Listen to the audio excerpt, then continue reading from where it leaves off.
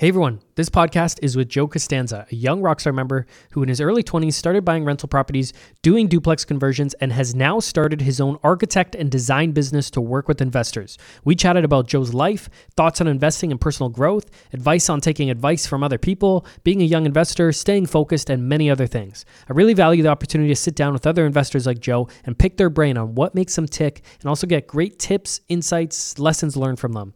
We actually started this podcast talking about the upcoming first ever Rockstar Florida Educational Property Tour that is coming up on November 29th to December 2nd of 2023.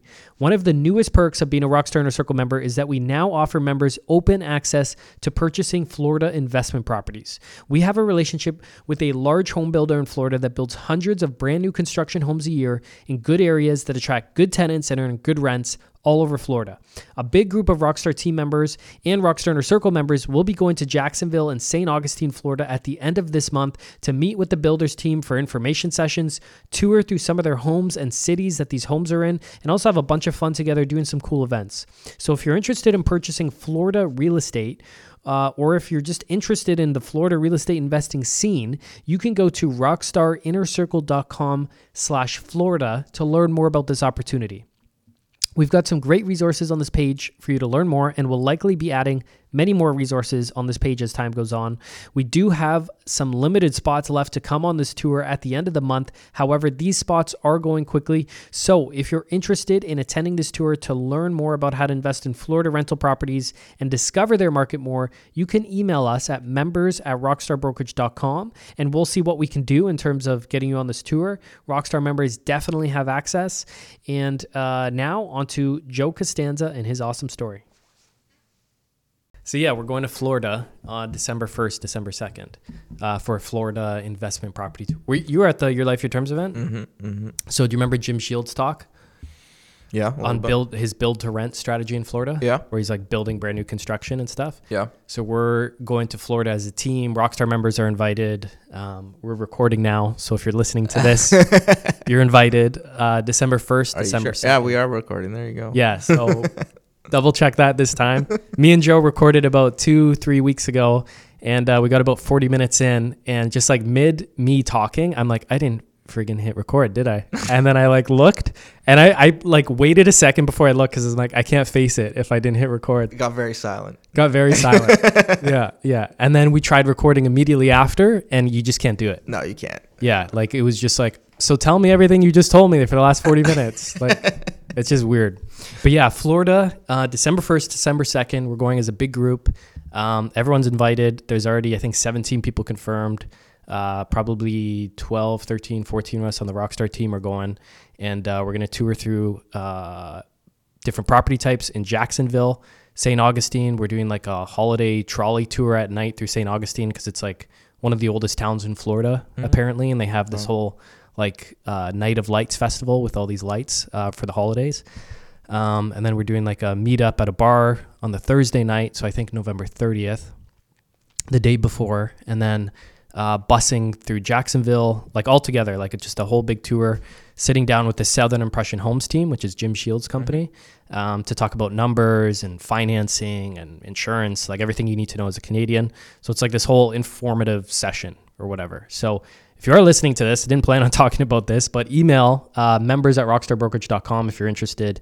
We can let you know the details. But yeah, we were talking about this because we're scrambling. We're all busy around here, getting ready for Florida. VIP classes coming up, always stuff going on. But Gotta keep busy. Got to keep busy, man. So I know you keep busy, Mr. Joe Costanza. Trying. Yeah. So the reason I wanted to have you on in the first place is because you have a super, super impressive story. You're how many years old? I keep forgetting. How bad is that? I'm 29 now. 29. And you started investing really early. You've grown a lot as an investor. You now have started your own business, working with investors. Like you've just done a lot in a short amount of time. And I was listening to another podcast Tom did earlier this week with JP McDonald. And they were talking about people who start investing in their 20s. And they were like, if you're investing in your 20s, it's probably because you're pretty ambitious. Like you're a go-getter. You know what I mean? Have you always been like that? I think I've always been. I've always been looking for not the person that's looking for something new all the time, but I've always been the person that's like, I'm willing to put in the work when necessary. And I don't mind doing the monotonous things. So in that sense, I've always kind of been someone that like, I have my own kind of self-drive and stuff like that pushes me. Yeah, you work hard. You were working multiple jobs to get the money for investing and stuff. Like, why are you a hard worker? Why do you not mind doing the shitty, monotonous stuff? Is it because you're just Italian? And you just it could be that. It could be just the blood. Is it because your ancestors laid bricks for like 100 years and then... You never know. You got it in you too. So, no, I don't know. I just, I feel like I find enjoyment in it. Like it's more, I more do it for myself than like, especially when I was starting out, like I wasn't working 2 to 3 jobs because like I was trying to save up money to buy real estate. Like I was just kind of working 2 or 3 jobs because it's like I was bored. Because you wanted to. Because I wanted to. Like I find enjoyment in like the like working hard and really putting your time and effort into something, because I feel like the time that I spend away from that, I enjoy that much. I enjoy that so much more. Whereas like if I'm working, like this is going to sound bad, but if I'm working like just like a solid 40 hours a week and then I go home and I sit on my couch and I play video games, it's like I find zero enjoyment from sitting on that couch and playing video games. Like I don't really play video games anymore, but if I was working like an 80-hour week and then I get like 5 hours of just like sitting down and like relaxing or watching TV, it's like I enjoy the shit out of that 5 hours. That's the good. You know what I mean? Like it's almost like I torture myself so that I enjoy the relaxation. Whereas like if I don't, then I just don't enjoy the rest of it. Yeah, you don't appreciate it. Exactly. But like at the same time, like I enjoy also working hard too. So it's like it's a lifestyle that I've kind of built for myself and I enjoy part of it. So how much would you say you work now? Well, now since like actually starting the business, obviously I'm working a lot harder than I was before. Whereas before, I think I was we'll get into the story, but I was working for a construction project manager dealing with large construction sites, and I was probably working about maybe 50 hours a week. And I've had 2 jobs my entire life. Since I was 16, I had 2 jobs. And like this was like the first like year where I just like only had 1 job, and so I was putting like a lot of effort into the job, just like trying to be there early, being there late kind of idea. But I was finding myself just like at night very bored, and I was just filling it with other things. And so now since starting my own business, like obviously anyone who started their own business, like you go from working like 8-9 hours a day to working 12-15 hours a day. And so my time is mostly filled up doing that or looking for real estate. But to your point about you just wanting to work hard, does any of this feel like a sacrifice to you? No. Because it's what you want to be doing, right? Yeah, I feel the same way. Yeah. Yeah. I think it's part of it. You have to, right? You have to enjoy it. If you're not I mean, like I think there's value in doing things that you don't enjoy. Like there's a element of like learning how to persevere through something that I think you need to get through. Like we've all done shit where we're just like, I don't want to be here. I don't want to do this. Like I've had things that like I can say like I love investing in real estate, but there are times where it's like I'll be dealing with something and it's like I don't want to deal with this. Like this is like I got so much other stuff going on. It's like I don't want to deal with this stupid tenant complaint that I really should just be hiring a property manager to deal with. But like I've decided that I'm going to deal with my own properties, and now I got to deal with this stupid tenant complaint. It's like there are things that you're going to do where you don't want to do them, but you just have to do them. Mm-hmm. And like I think that's important. Say even more often than you enjoy the things that you like. I know, but I think those are important moments as well to like actually build some calluses. Yeah, some character. Yeah, exactly. It's almost like even if you love working out, you love how it makes you feel. It's a habit you've developed for yourself. There's still every time before you start where you're like, I don't want to do this. Yeah, I don't want to go. I don't want to go. And that happens, it depends how much you love working out, but can happen pretty frequently. Yeah. And then it's like mid-workout, it can just really suck. Yeah.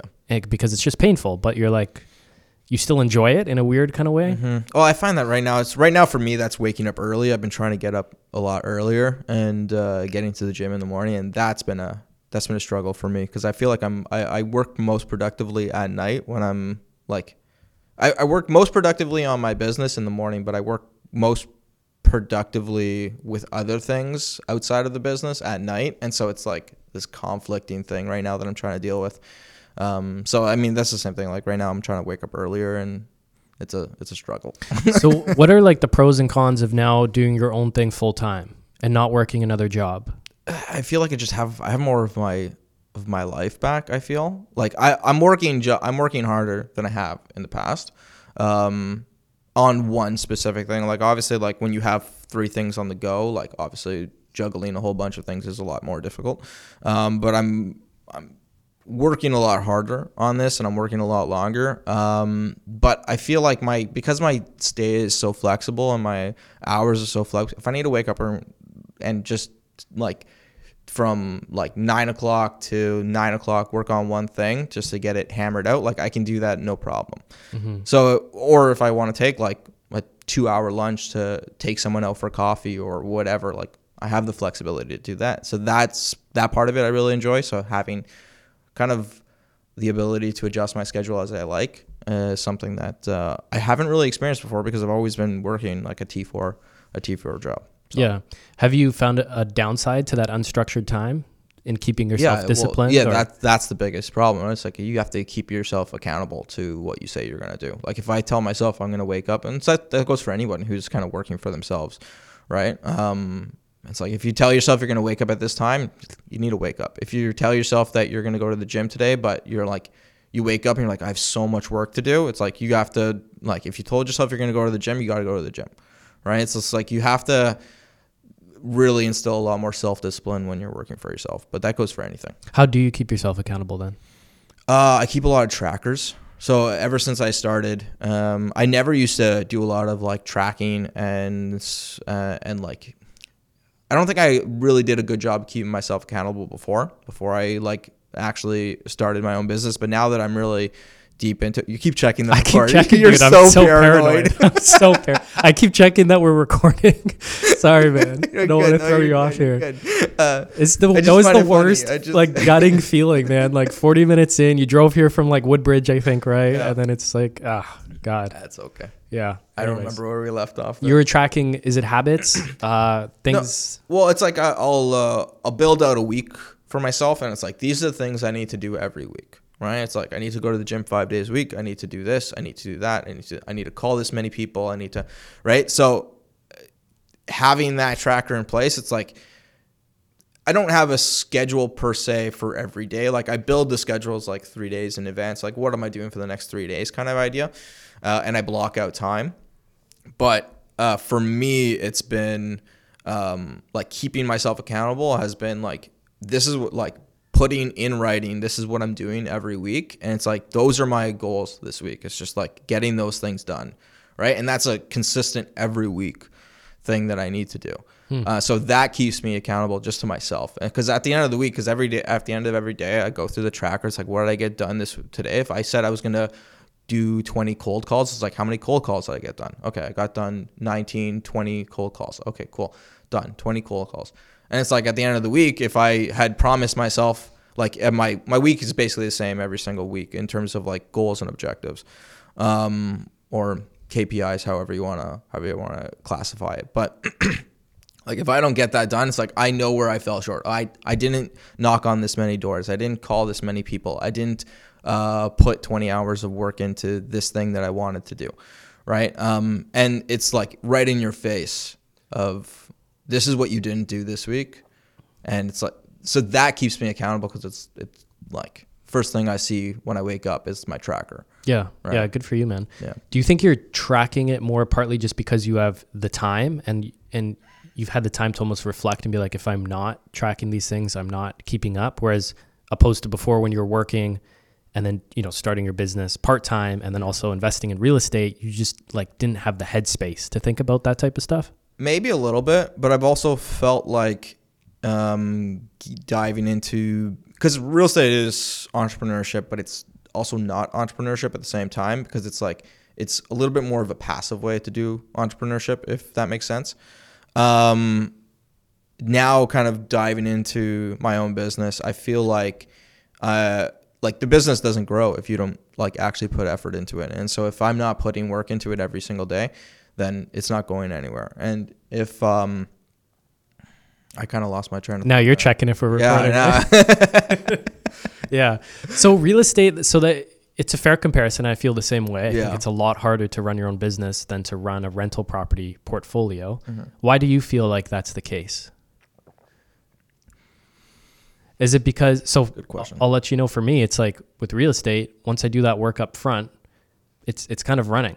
Then like once I get the house, execute the strategy, put the tenant in, and it's, you know, I've screened the tenant, it's a good tenant, they're paying rent, then it's just maintenance things after that. Yeah. Or a tenant turnover. Yeah, exactly. Because it's not it's not an active business in that degree. Like the property is going to do what it does, and like obviously like the upfront work with real estate is really heavy. Like you need to make sure that you're placing the right tenant. You need to make sure that the renovation is a quality renovation where the tenant that is there wants to stay.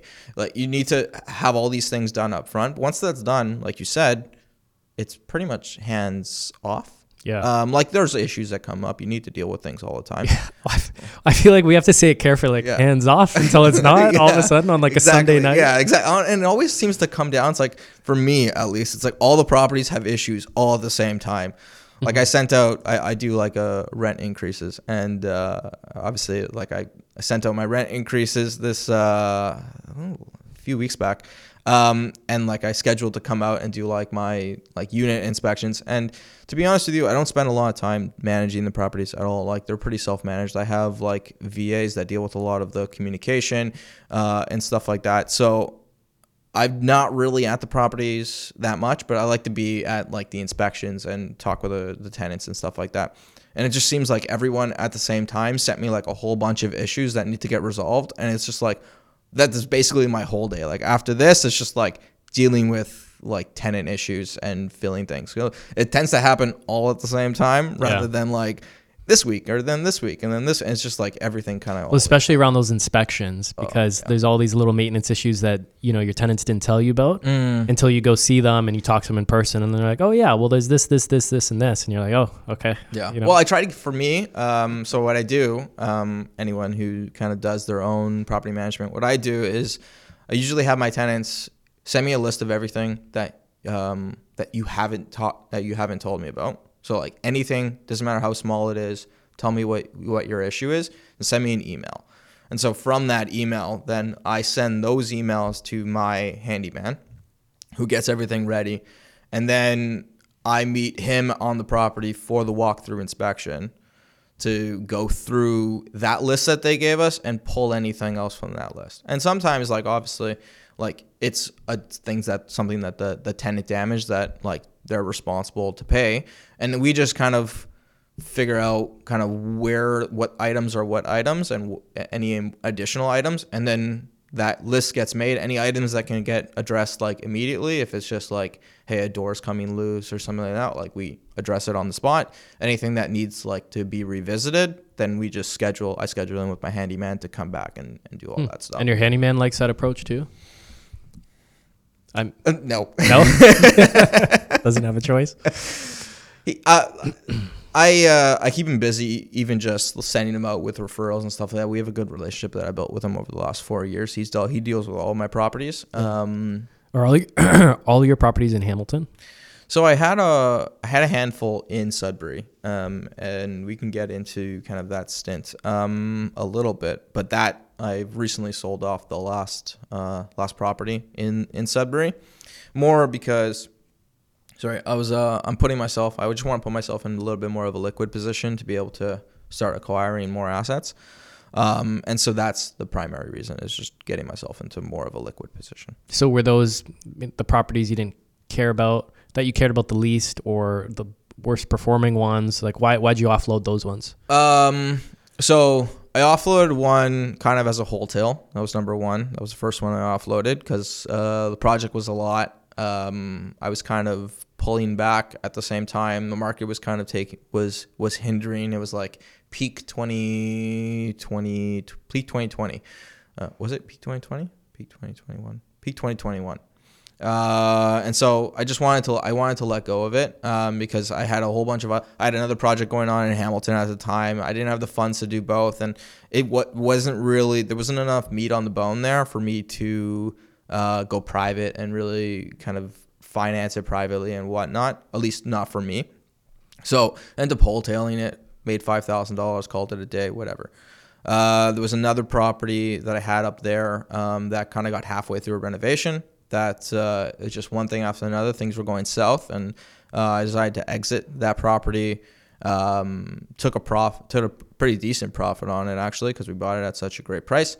And now it was a few years later, I decided to just exit that last property because it was at a point where it was just like it was an interest-only payment, and it was making like $100 a month. And locking it into, because it was on a variable, locking it into like a fixed mortgage would put it at a negative, and it wasn't an asset that I really cared to hold per se. It had problems in the past, and so there was a chunk of equity that was just sitting there that I could use in kind of another purchase, redistribute that capital. And so I just decided it was just time to let it go, and taking that whatever that chunk of money and bringing it back in and trying to see where the opportunities are to use it. Right. Do you feel like you've developed as an investor that you think about capital differently, and from when you first started, just like buying a house to building the portfolio to now, you seem to have a grasp on like, where's my capital really working and how to allocate that better? Do you think that's just a skill you've developed? I think I'm getting better at it. I think when you're involved in it for so much longer, you understand the value. There's value in having capital at work, and then there's dead capital. And if you're doing this long enough, you need to have an understanding. It's like, this house is not making me any money, or this asset is not performing as it should, and you need to be able to liquidate that easily. I think where people really get caught up is when they get emotional, and I'm speaking from personal experience, right? Right. That's where I've lost the most money. That's where I've taken the largest hits, is when I've been emotional about something. So now I'm very cold about my approach with things. But to answer your question, yes, I think my mindset towards capital has definitely changed. How much? I'm not really sure. I'm sure it has greatly. I'm sure it's definitely transitioned a lot. The emotions that you talk about that have held you back, like what emotion has that been? Whether you're in a partnership with somebody and maybe I bought a property. I can't remember when it was. Maybe it was last year. We closed on it. We had purchased it the year before. And it took one thing after another was going wrong with the closing. And by the time we ended up closing on it, we had 200 plus. This is when everything spiked, and then just before it dropped, we had $200,000 of built-in equity just from one, we bought it at probably $95,000 below market value. And then by the time we closed, the market had appreciated, and we had 200, 250 of equity, of just built-in equity, just sitting there holding the property. And I had partners on the property, and they were like, "No, let's just sell. Let's take our 250, and we'll worry about we'll worry about it later." But it was a property that I was chasing for a long time, and I think the property is a great asset. Will become a great asset even in the future. It's a duplex on the mountain that can be turned into a fiveplex very easily. Large property, great rents, still cash flows even with the market that we're in right now. So it's performing well even in today's market. And so I didn't want to let it go, and so I kind of had a quarrel with an investor, with one of my partners, and we decided just to keep it.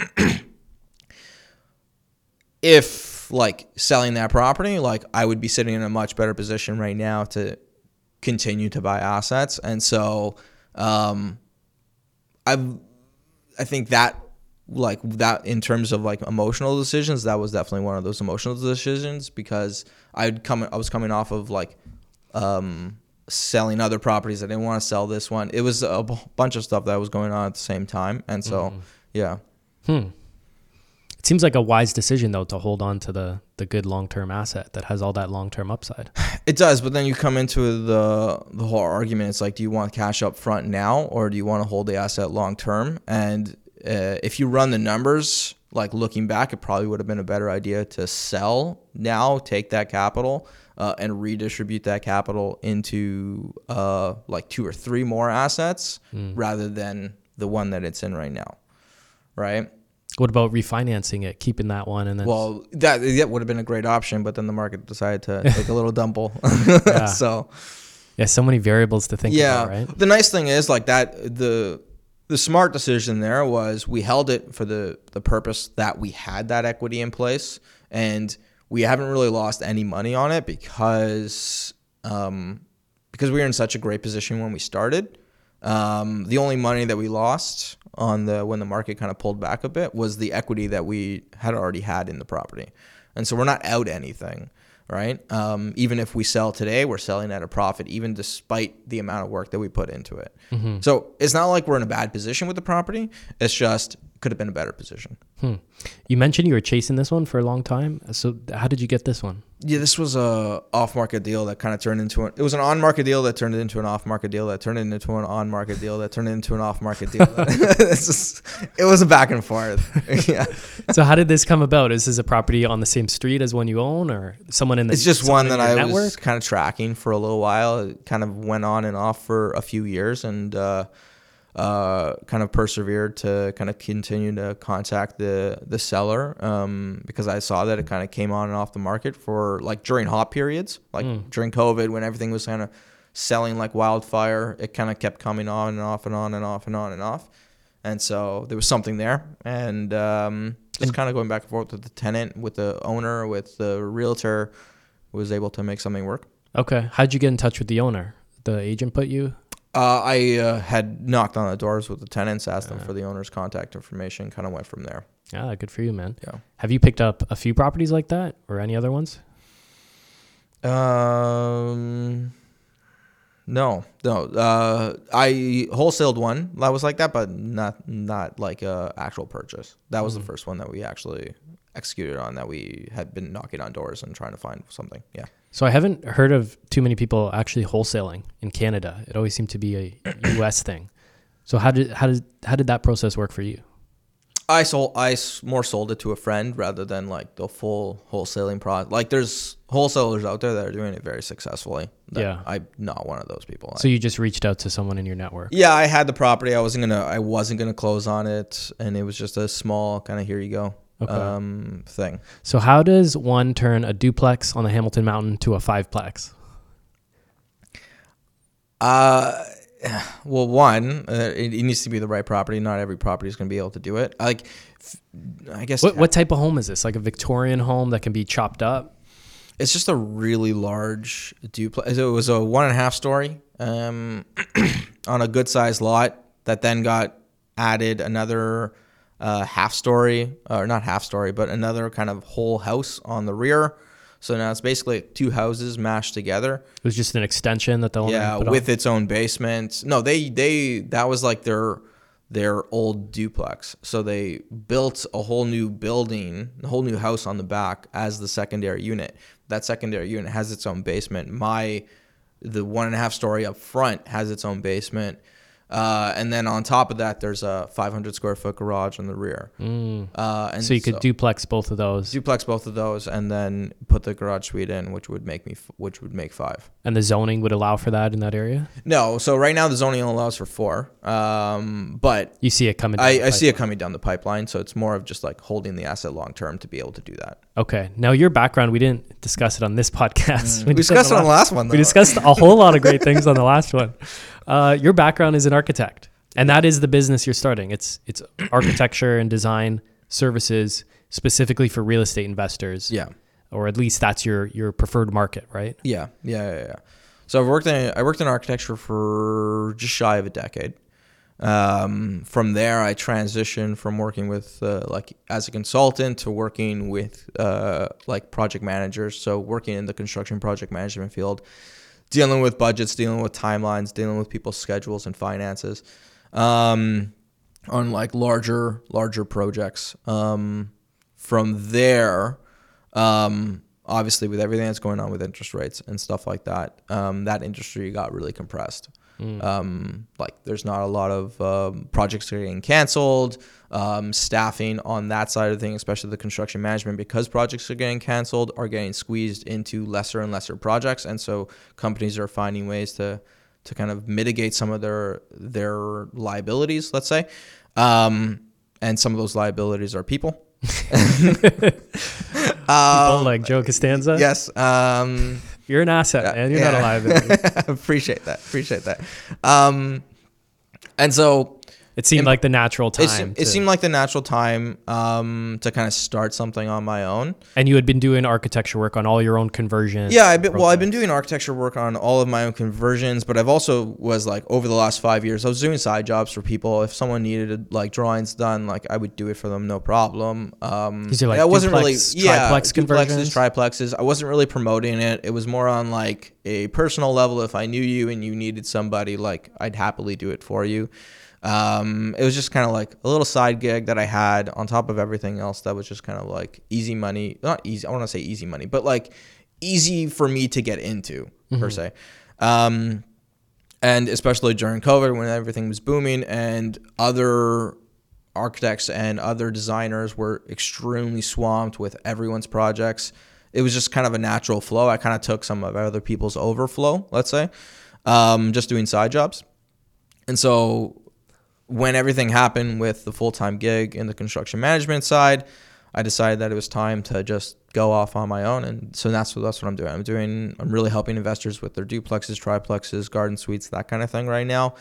And a lot of people are struggling on that side to find financing, but there are a handful of people that are still kind of very interested in getting What involved. advantages has being an architect given you as an investor? Is it just having vision for properties and knowing what you can do structurally to add units or create or bring properties to their highest value? Like this is something I'm finally gaining some vision for now that I have more experience, is walking into a house and seeing how it can be chopped up or how it can be converted to a duplex or maybe a triplex or student rental, but I'm nowhere near. I think there's definitely been pros and cons to it. Like, yes, to that degree, like I can walk into a house and like I can tell you like basically within minutes of seeing the house, is there a possibility to turn this into 3 units? Is there a possibility to turn this into 2 units or whatever? 3, 4, 5, doesn't matter how many. Like I can pretty much tell you like with good certainty, as long as like the zoning and everything makes sense, like if it's possible here. And so it's been an asset to me in terms of like doing the larger scale renovations. I think where it's hindered me is because I'm so much in that mindset, a lot of the times I miss some of the kind of smaller projects that maybe like an easy flip or like a cosmetic renovation. Because I think intellectually I've been looking for kind of projects where they're larger scale renovations. And so now I think the thing that I'm teaching myself and really learning is how do I look at things a little bit more simply? Because I can look at something complex and look at like a triplex that can be turned into a sixplex very easily. Like where can we add units? Where can you add additions? Where can we stretch and pull this space to be a larger unit or a smaller unit or whatnot? Where I'm struggling, where I've struggled in the past is definitely looking at kind of smaller spaces and saying, okay, well, what are the cosmetic stuff that we can do here to make it like to turn a profit on a small flip. So it's something that I've taught myself, but yes, definitely in terms of like looking at larger scale renovations. So more so just having an eye for like design. Yeah, having an eye for an understanding of how space works and how to actually like cut up spaces and how, basically. Yeah, but like design, like the cosmetics, like, okay, what could paint and sanding this thing down and putting some new hardware on, turn that kind of around?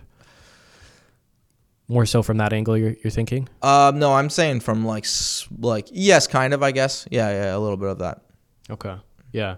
Now, last time we talked about the advantage of working with an architect or any professional really that is an investor themselves because they can see things differently. Like last time you had an example of, I think someone was asking you about adding a triplex addition on or something, and you were like looking at it from a landlord-tenant board angle. Do you remember that story? Well, I think so. This is my advice to anyone who's looking to like, if they're looking at properties and they're like, oh, this property can be turned into like 5 units. And you have to really look at it from a perspective of an investor too, right? Like as much as we can be like, oh, I can turn this single family home into 5 units. You have to also look at what is the best case scenario for that property. And sometimes the best case scenario is not turning it into a 5-plex. And the reason being is what it comes down to is what is the tenant profile that you're going to get on the property. You may make, let's say, $1,000 more a month on this property if I turn into a 5-plex, right? Great. Okay, cool. The numbers make sense. Everything on paper looks like it works. But then you have to ask yourself, what is the tenant quality that I'm going to get from this, right? Because if the tenant quality that I'm going to get from this is someone who may not pay their rent or may default on their loans or may this or that, and you end up going to the landlord tenant board and you don't get rent for, let's say, 5-6 months, well, then where's that $1,000? Right? Like, okay, so now you have nothing, right? Whereas what is the tenant quality if I go to, let's say, like a triplex? It's like, okay, maybe the space is a little larger. I'm not doing all 1 bedrooms. I have 2 bedrooms. I'm going to get families, young families. I'm going to get couples. I'm going to get like a good mix of like quality tenants with quality jobs. It's like, I personally myself, I'm going to take the quality tenants over taking the shittier tenants with less rents, or shittier tenants with a little bit more rents. One, they're more headache to deal with, especially considering I right now manage my own properties. But 2, I also know that the tenants that are good quality, they're going to stay a little longer. They're going to take better care of the unit. I'm not going to have as much turnover. I'm not going to have as much maintenance and repairs that need to be done to the property. So when you start adding up all those hidden costs, sometimes doing less is more. So it's just looking at the bigger picture. Yeah, and I think that comes from experience. That comes from understanding how tenants work and like what type of tenants are better quality tenants and stuff like that. And like, don't get me wrong, a lot of people make a lot of great money doing, I don't want to say lower quality, but dealing with maybe the lower end side of the tenants, the C's and the D tenants, and they make a lot of money doing that. And so I'm not knocking that. What I'm saying is that if you're just an average investor coming in and going, I see this house has amazing potential, look at all avenues and look at all aspects of that deal, because there's with every decision that you make, there are trade-offs, right? And so understanding what decisions you're making is key, and understanding what the trade-offs, like if you understand that you're getting less tenant quality by doing the 5-plex and you're comfortable with the hidden risk that's associated with that, then great. Okay. Then at least understand what you're getting yourself into. Where I think a lot of investors go wrong is they just strictly look at numbers. And because they're just looking at numbers, they're ignoring all the aspects of renovations or aspects of decisions that they're making that could affect them long term. Right? Yeah, the spreadsheets is really just one small, tiny component of like overall life and all the different variables and aspects that go into it, like stress levels of these renovations or the bad tenants that you could possibly acquire and how much work that's going to be down the road. And yeah, you really do have to look at the bigger picture. Yeah. You mentioned you use VAs. I wanted to ask you about that. How do you use VAs in your property management? So I use VAs more for filling units and managing tenants. So I do that in a few ways. So I have VAs that do a lot of the marketing for me for any units that come up. So what are you doing? You send them the photos of the property, address, and you're like, write me an ad, post it on Facebook. It's the same script every time. I have a script written for every unit, and I do that right at the beginning, and that gets saved on like obviously a Google Drive with all that information, with all the photos, everything. What I do is they have access to those folders. I tell them which units are being rented. They post those ads for me with that same text. The only thing that changes on that text is the actual rent itself.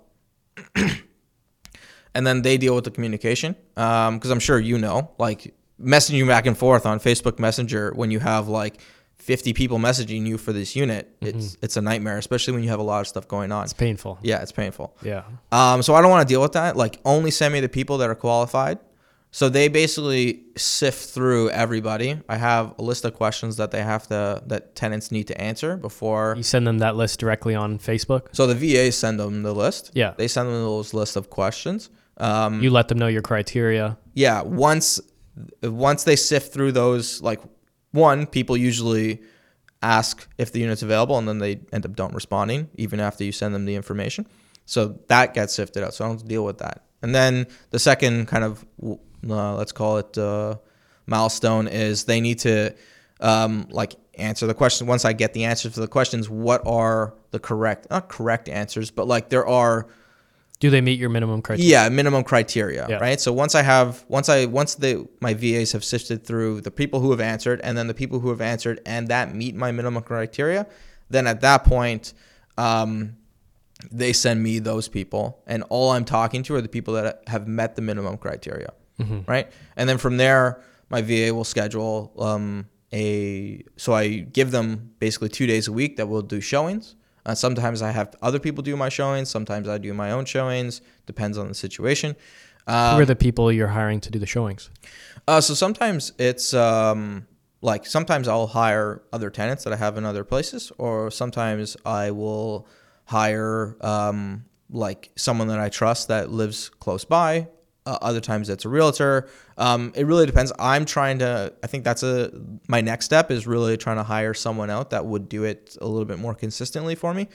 But I've recently turned over like 60% of my units. So to be honest with you, I don't see it turning over anytime soon as well. So, I think if going forward, I want to have somebody, but it's just like someone that I know that would be like, they take a cut, obviously, like I'm gonna give them a cut for if the unit gets rented. But yeah, that's basically. How much do you pay the VAs, and what's the pay structure? So like there's two different avenues. You can find VAs from like online through like Indonesia or Thailand, stuff like that. I tend to like dealing with VAs that work in Canada. So it's basically minimum wage. They pay me like an hourly minimum. I pay them an hourly minimum wage to go through everything. And it's not a lot of work. Like it's 1 hour a day, at most, to actually sift through this work. So whatever minimum wage is, it's usually what I pay them. Okay. What website do you use for that? So in the past, I've used things like Upwork or things like Fiverr and stuff like that. And I just have someone that I work with right now who she's the person that I've dealt with for all of it. So she deals with everything right now. Okay. So she bills you like an hour a day. Yeah. And then you just e-transfer or something at the end of a week. Yeah, basically. Yeah. She sends me an invoice and I just pay it. And you found setting all this up has been worth it for you? It's definitely worth it in terms of, because I don't want to have to deal with, there's already enough that I feel like I'm dealing with. I don't want to, on top of that, have to answer 25, 50 people a day, messaging me about things, and then half of those people don't respond. Mm-hmm. So like, incredibly frustrating. I don't want to deal with it. Like I'd rather pay someone $50 a week to just take that off my plate. And like, how long am I doing it for? Usually within a month, I'm finding somebody. So $200, I'm paying somebody to sift through all the, let's call it bullshit. Yeah. It's worth it to me. Yeah. And then maybe some money for showings and stuff. Yeah, exactly. You trust your tenants enough to do the showings and kind of vet I've only let like one tenant actually do the showing. That's because like I trusted her to actually do it. She was a long-time tenant. We had a good relationship. I didn't see her ever like things going south. I also didn't have anyone else at the time, and I couldn't make it out. And these people really wanted to see the unit, and so it was just an easy compromise. Okay. So we were just talking before this about the area, quality of tenants, and location. So what do you like? And the pros and cons of picking better ones and picking worse ones. What do you personally prefer, and why? Of what tenant? In terms of the type of units you buy, how well you renovate them, how nice the units are, the tenants you're trying to attract. What are you aiming for in your portfolio? I tend to lean to not like high quality tenants, but I tend to lean towards like the B plus tenants. A lot of my tenants, especially the newer tenants, because I'm doing a lot more work to the units as they kind of come in, to the newer units. It's like a lot of my tenants are like project managers or not doctors, but I have lawyers, I have financial advisors, nurses. So it's like I lean towards more of the B plus, A minus kind of tenants. Usually like the return on your investment slightly less with something like that, but the headache is much less than dealing with someone, maybe a lower quality tenant. Yeah. You mentioned last time that you'd like to renovate the units to a state that you would want to live there yourself. And that's usually my standard. Yeah. That's just a personal rule you've set for yourself. it's a personal rule I've set for myself. I also, it's at the end of the day, I think you have to be comfortable with the investment that you're making. And for me, I feel uncomfortable like I have properties that I've maybe inherited tenants where I haven't kicked them out, where I'm looking at their unit and it's like, I could do so much to this unit. I wouldn't feel comfortable living here. I feel bad about renting it to these people because I wouldn't live there. And so it's just become this standard that I've set for myself. It's like, if I don't feel like within reason, right? Yeah. And obviously like my personal situation has changed as I've kind of grown in the industry. So maybe that the view is maybe slightly changed from when I started. But at this point, I just don't feel comfortable renting to somebody if I wouldn't feel comfortable living there. I don't see the downside of that strategy. As long as you're not going like over and beyond with finishings that actually don't give you that return. Yes. But I really don't see a downside. I only see upside because you're always going to stand out from the competition. You're always going to have the nicest unit available for rent. Or like, one of the nicer ones. Yeah, I think that's the thing. Like, we're not trying to go super high end here, but like at the same time, it's like, it's still quality finishes. We still do like a good job to the unit. The standard you're talking about is definitely above average. From renting a bunch of homes out and seeing what's out there on the market, like landlords are lazy, man. There's a lot of lazy landlords. I've walked through a bunch. It's not hard to stand out from the competition, man, with a good ad and a good property in the first place. But even the ads out there, sometimes I'm surprised when we're posting ads online, I'm looking at other people's ads and I'm like, you see it more than I see it. And you see what people are renting things out for. I'm like, who is renting these places? Yeah, yeah. Right. And this is not to knock to anybody. Like, every strategy is different. This is just a personal comfort level more than anything else. Yeah. I also find that like the higher quality spaces tend to attract higher quality tenants, which tend to leave the units in better condition. Well, not even better, but at least the same condition as when they found it. And a lot of those tenants, for me at least, like if something goes wrong, they just fix it themselves, or they'll let me know and then they kind of deal with it. Like, I've had tenants just call their own plumber, call their own plumbing agencies and stuff like that. And it's like, I don't really suggest it, but like in certain situations where I know that this person has been taking care of this unit, like basically the same way that I would take care of the unit. Yeah. Like, I know that they're not going to hire some Joe Blow off the street who just like can work plumbing together. You develop a relationship and trust with somebody that they're going to do the right thing. Yeah. Yeah. So why are you doing all this, man? Why did you get into real estate in the first place? Very good question. When people ask that question, I'm always like hesitant to actually answer it because it's a complicated one, right? Because I feel like you're probably the same. Like, a lot of people have the same answers. It's financial freedom, it's time freedom, it's all of those things, but it's also none of those things. Like, as much as I want to invest in real estate because of the things that it offers, like time freedom, financial freedom, I didn't get into it because of that. Right.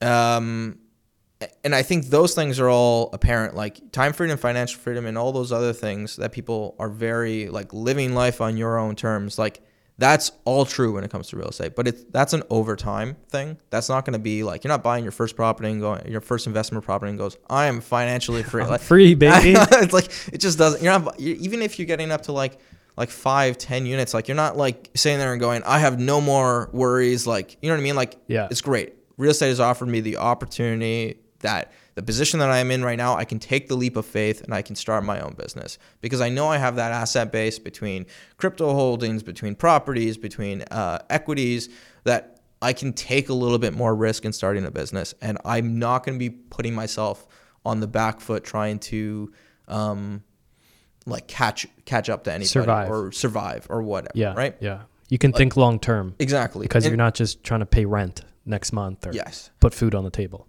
And so that's what real estate has offered me. And I think in some sense, that is kind of why I'm doing it. But the larger thing for me is real estate has always been something that I've been really interested in ever since I was really young. And it's something that's like, if I had more influence when I was younger, I would have started much, much earlier than I even did.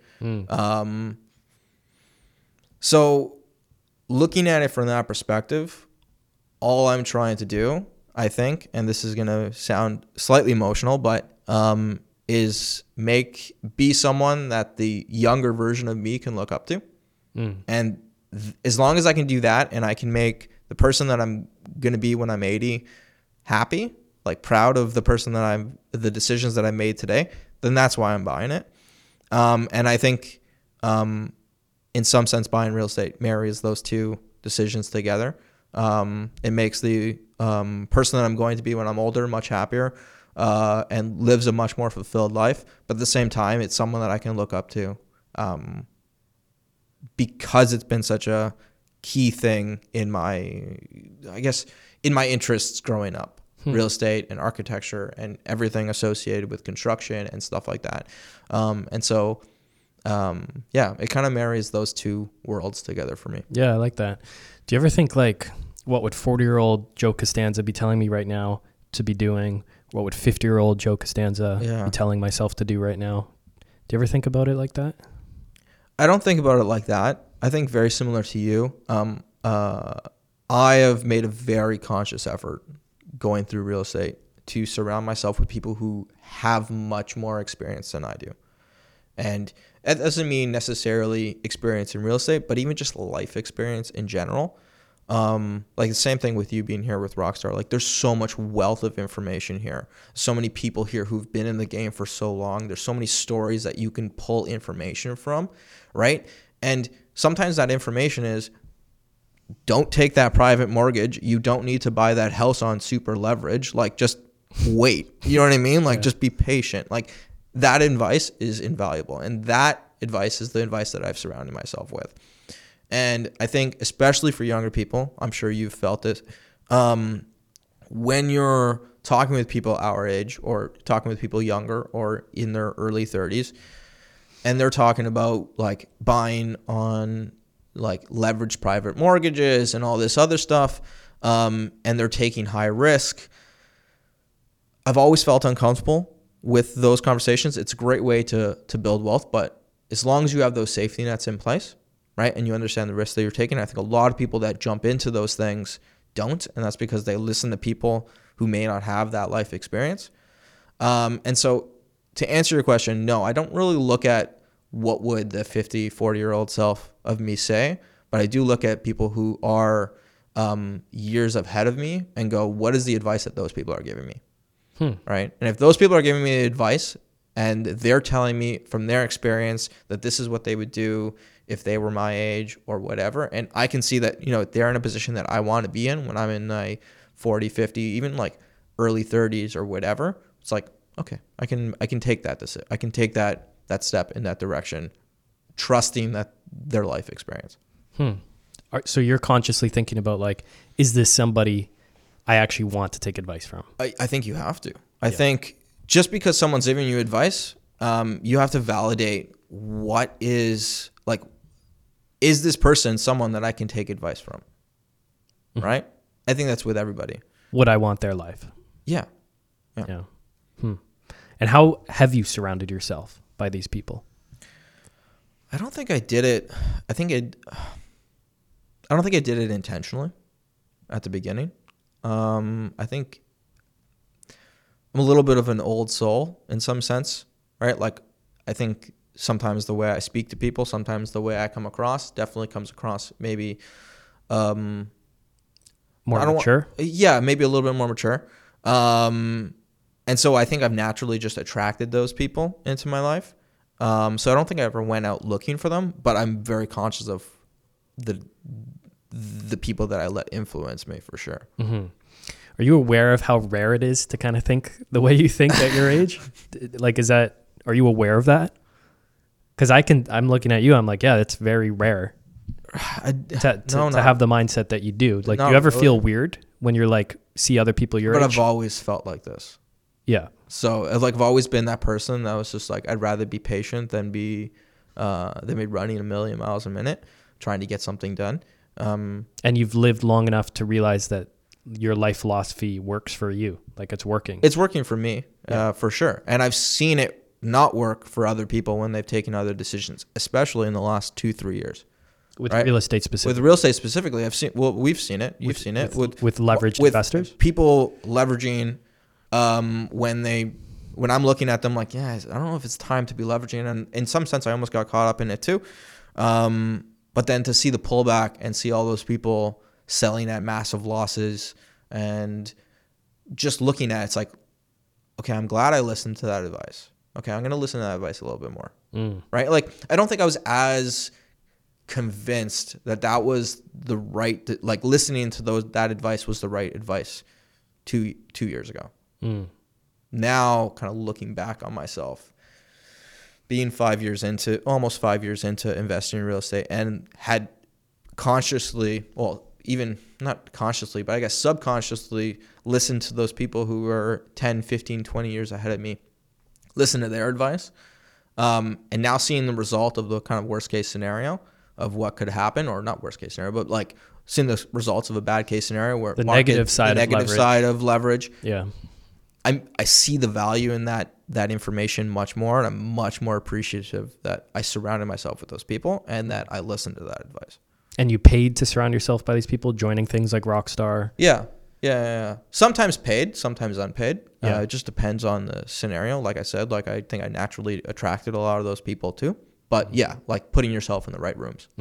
Probably older and wiser I get, the more I realize I need to just like put up blinders and just like increasingly put up more and more blinders from like the rest of the world and just not focus on anything or take advice from anyone that isn't living the life I want to be living or doing things that, I don't want to be doing. Just blinders on, don't talk to me. Like, don't watch the news. Like, don't have any of these damn influences. Like, just focus on what I know internally I need to focus on, because it's all like internal. It's you can get a lot of great advice externally, like you're saying, from people down the road, but I feel like internally you have to match up with those people. You have to have the same values and goals and stuff. And so you have to know yourself internally in order to take the external advice. But I think it starts internally. You got to fucking know what you want. And then just block out everyone. Are you finding that that's been your biggest driver, or are you finding just like... I think people that are into real estate or living life on their terms, people listening to this podcast, I think we're weird. I think we think differently than most people. Yeah. And I feel weird when I'm around those other people, because I'm like, we think nothing alike.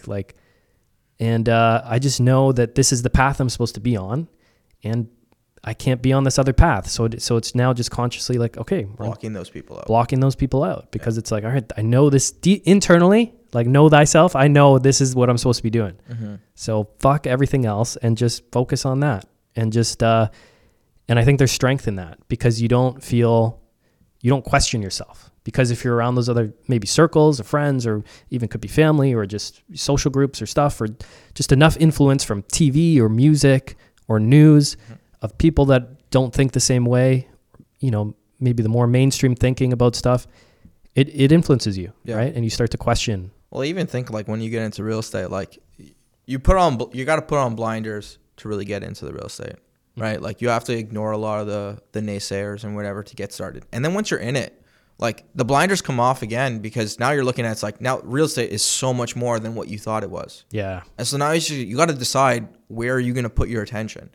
And so you almost have to like reintroduce the blinders when you're back into real estate, because there's so many different avenues you can go. You can start owning a business. You can be a realtor. You can be a mortgage broker. You could manage properties, tenant placement. You could be an architect. Yeah, there's so many different things. You can do short-term rentals, mid-term rentals. You can do long-term rentals. Like there's student rentals, multi-units, duplex conversion. So many different things that you can do, and you don't have to decide, but you have to narrow your focus. If you're looking at everything going, I want to do all of it, you're going to do none of it. And so you, like, even once you've decided that I'm going to block out the rest of the world, as soon as you're in the small world of real estate investing, you still have to narrow down even further, right? It is a crazy business. Like, it's just housing. But there's so many different avenues to actually make it work. Yeah. It's just awesome. Real estate's just the best. Like, I feel like you're either attracted to it or not. How have you mentioned you're in equities and crypto. And like anybody, like we all get distracted by shiny objects and different opportunities and stuff. Like what have what have maybe some of those distractions been for you, and why have you justified crypto and owning equities while also being a real estate investor and so focused, in one niche? What do you mean? Like you're into real estate. You're talking about just how you had to narrow your focus down, but you also have some crypto. You've got some equities. Like why have you justified those as? Well, I think that's part of mostly passive. Like that's more of like educate yourself on it, right? Like once you first, you have to take the time to educate yourself on it if you're going to put your money into it. So obviously if I'm going to buy into like a specific equity, or if I'm going to buy into an ETF, or if I'm going to buy crypto, like I have to understand what I'm buying into. I'm not putting my money to work for no good reason. So like once I understand it, it's more of like, one, with equities, it's more like I'm one-time purchase, maybe, heartburn a little bit. Okay, we're all good. Like once I understand it, it's we're like I'm getting in and maybe I'm selling depending on how the market is, but I'm not in it and distracted by it. It's like I'm buying in it. I know that I'm buying for long term, so I'm gonna leave my money in there. Same with crypto. If I'm buying in it, I kind of have an eye on it, but like it's not the first and foremost thing that I think about when I wake up every day, right? And a lot of the stuff, whether it's crypto or whether it's equities, I kind of have it on like a drip buy based on other, based on the brokers that I have it with. I just have it on a drip buy based on like a weekly. Yeah, so you're like dollar cost averaging it. Yeah, exactly. And so what I guess I'm wondering with my question is like, what part do these play in your portfolio? Because you've been so successful with real estate, it's done really well for you. And, now it's your full-time business you're going into, like you've done so well in it. Where does crypto and equities play a role for you? Is it just having a place to invest liquid savings that you can't necessarily just, put into a property on a drip weekly basis? Mm-hmm. Is that what it is for you? I think it's more of is it diversifying? Yeah, what's your motivation? A little bit more of a diversifying reasoning. I've been especially, and it's only been probably within the last 3-4 years that I've really been going in that direction. I think prior to that, I was so heavily invested. Everything I had was in real estate. And so I started probably about 3 years ago, really kind of dabbling with equities and and crypto.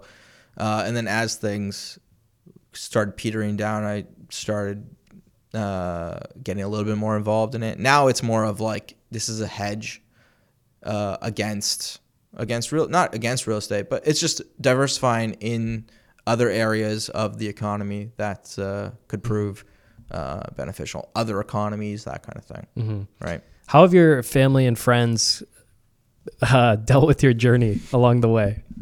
How have they perceived what you're up to? There have been ups and downs. Has there? Yeah. I'm sure there are with you too, right? Like they weren't necessarily on board per se when I started. Now they're not necessarily against it, but they're very cautious about the path you're on? Yeah. They are hesitant to give me advice, I think, sometimes just because we are on different wavelengths sometimes. Yeah. Like, Mom, leave me alone. Yeah. Just let me find another house. Yeah. I found that with my parents. I'm like, hey, so we're buying another house. Like, what? I know. Like, what? Are you serious? I'm like, yeah. And they're like, okay. Did you find that happening because the environment that you grew up in wasn't like? Because like I always wonder if my upbringing was more of an entrepreneurial upbringing, where my parents had their own businesses or had their own rental properties or did their own thing or had large stakes in equity companies or other equities, that maybe that experience would be different. Yeah. That's what I'm always thinking about. Do you find that you think that it would have been dramatically different if your parents were involved in a lot more? For sure. Yeah. I mean, I would have known about it from them instead of having to discover it on my own, which is fine. I mean, like they were living their best life and they're just, if you're not entrepreneurial, you're just not entrepreneurial. But like I was just born wired this way. So I always have been. And so I had to find that outside of the home. Right. And then that can create a conflict when you're inside the home and wanting to get into this stuff, but it's two different ways of living your life or goals and values. And So yeah, like it does create a conflict, but if you have good parents, which I think you really do, and I do for sure, you still share all the other same values and stuff. You just defer on how you're gonna live your life and make your money, and the risks you take, and how comfortable you are with that, right? Yeah. But it can create those conflicts for sure. And then friends along the way for me, like maybe just naturally attracting, like you were talking about, like you just naturally kind of gravitate to the friends that are on the similar path. And then the friends that aren't, maybe you just separate over time. Yeah. Which is natural. I think that's natural. 20s anyways. I think that's just growing up in general too, right? Yeah. But I do think that how you carry yourself and the mindset that you're in attracts certain people, right? And I know I've been very deliberate with who I kind of let into my circle. Yeah. And like I was kind of saying before, a lot of my close friends are not in real estate. Like my closest friends are not in real estate, but they all have their own thing that I would consider experts at in their own way. And they're extremely passionate about what they do. And so we connect on that aspect, on the passion of it rather than on the specific topic. Because to be honest with you, I don't want to be surrounded by real estate investors all the time, right? Like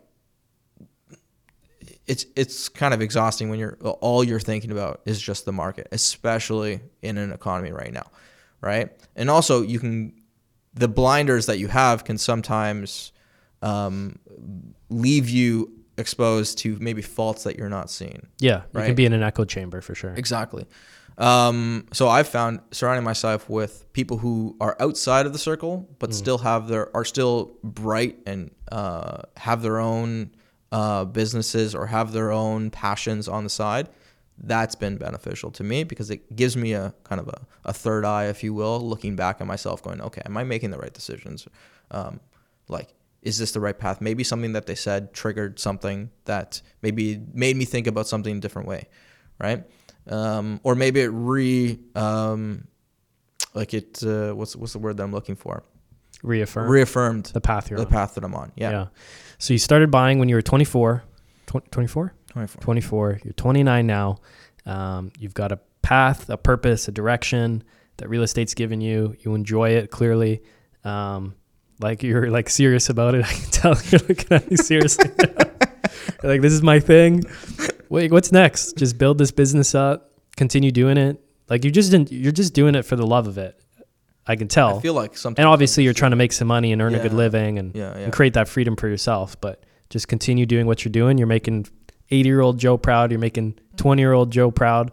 Mm-hmm. Just keep doing what you're doing. You say that. Like I feel like you just seem very settled and calm and confident in your path. I feel like at this point I'm just doing it because I love it, rather than doing it because I want to make a dime. Now I think I need to get a little bit more uncomfortable than I have been maybe in the last little bit. Kind of put myself a little bit on a more of a passive trajectory. While I was kind of liquidating some assets and while I was positioning myself to be in a better position to start buying again. But now that everything's stabilized, now that everything's cash flowing again, everything's all working out, I'm in a better position where I'm like, now I need to be a little bit more aggressive in going after things. And so my focus right now is building the business and bringing on partners. And that's the two focuses that I have. Okay. All right. How can people find out more about you? So they can check me out on Instagram. It's Joseph Costanza. It'll probably be in the show notes. Or on my website at zasweets.com. Okay. And your Instagram in particular, I don't know if there's other platforms you're posting on as much, but your Instagram, you're pumping out content all the time, right? What is that? Haven't been in the last little bit, but definitely, yeah. I'm going to be on that. Well, there's like a year's worth before that. There is. Yeah, people can catch up on. What is that content mainly centered around? What's the value there for people to give you a follow? Because I know you're pumping out a lot of stuff. Mainly real estate information, content about what I'm doing, just general kind of my take on maybe the real estate environment that we're in. My take on kind of how you should go about it if you're kind of a new time investor. Just more of my thoughts than anything else. I'm not trying to preach to anybody or give anybody the golden ticket to success or anything like that, but it's more of just like, these are my thoughts. This is what I see. People are welcome to follow and join along and engage if they want. Yeah, cool, man. Well, it's cool what you've accomplished. I know Tammy, your Rockstar coach here, is super proud of you. You guys have a close relationship. Yeah, we do. I think you call her mom or something like that. It's a long story. What is the story on that? We got to drop that in for Tammy here. So the long story here is me and Tammy went to a property that we probably shouldn't have went to because we didn't have an appointment, but Tammy had the code. And so there was another appointment that Tammy had booked, and we were at that showing, basically taking over that other agent's showing time. And we got there, and as we were leaving, the agent of the house walks up, and I was like, and I turned to Tammy and I was like, just tell her I'm your mom, or you're my mom. And I don't know what it was. I don't know the exact situation, but like after that was just kind of like the running joke going forward for like the next 4 years. Yeah. And she's like, why didn't you say sister, right? Yeah, basically. Yeah, that's awesome. Yeah. Cool, man. Okay. Awesome stuff. Keep it up, and we'll definitely put all that stuff in the show notes, and just keep doing what you're doing, man. It's inspiring. Welcome. Thank you for having me on. I appreciate it. Yeah, cool. All right, take care. A big thank you to Joe Costanza for recording not one podcast with me, but 2 podcasts. So thank you for that, Joe. I'll forever be paranoid again about making sure I hit the record button. And I really enjoyed talking with you and getting to know you better. You can follow Joe on Instagram at Joseph Costanza. That's all one word, Joseph Costanza. And check out his website at ZASuites.com. That's his architect website. And if you're interested in learning more about Florida real estate investing, you can go to rockstarinnercircle.com/Florida to learn more about this opportunity we now have access to. We've got some great resources on this page for you to learn more about Florida real estate, and we'll likely be adding many more resources on this page as time goes on. We do have some limited spots left to come on the first ever Rockstar educational Florida property tour that's happening at the end of this month from November 29th to December 2nd. However, these spots left are going quickly. At the time of recording this, we're now at, I think, 27 people confirmed. So if you're interested in attending this tour with us on the Rockstar team and a bunch of Rockstar members to learn about how to invest in Florida rental properties, discover their market more, tour through their cities and investment properties, do some fun events all together, some meetups and some fun holiday things down there, you can email us at members@rockstarbrokerage.com. Rockstar members have open access to come on this tour. And if you're not a Rockstar Inner Circle member, we'll do our best to see if we can have you tag along as well, if you're interested. So you can email members@rockstarbrokerage.com for that. And for more info on the tour and how to invest in Florida real estate in general, go to rockstarinnercircle.com/Florida. Thanks for listening. We'll catch you on the next episode.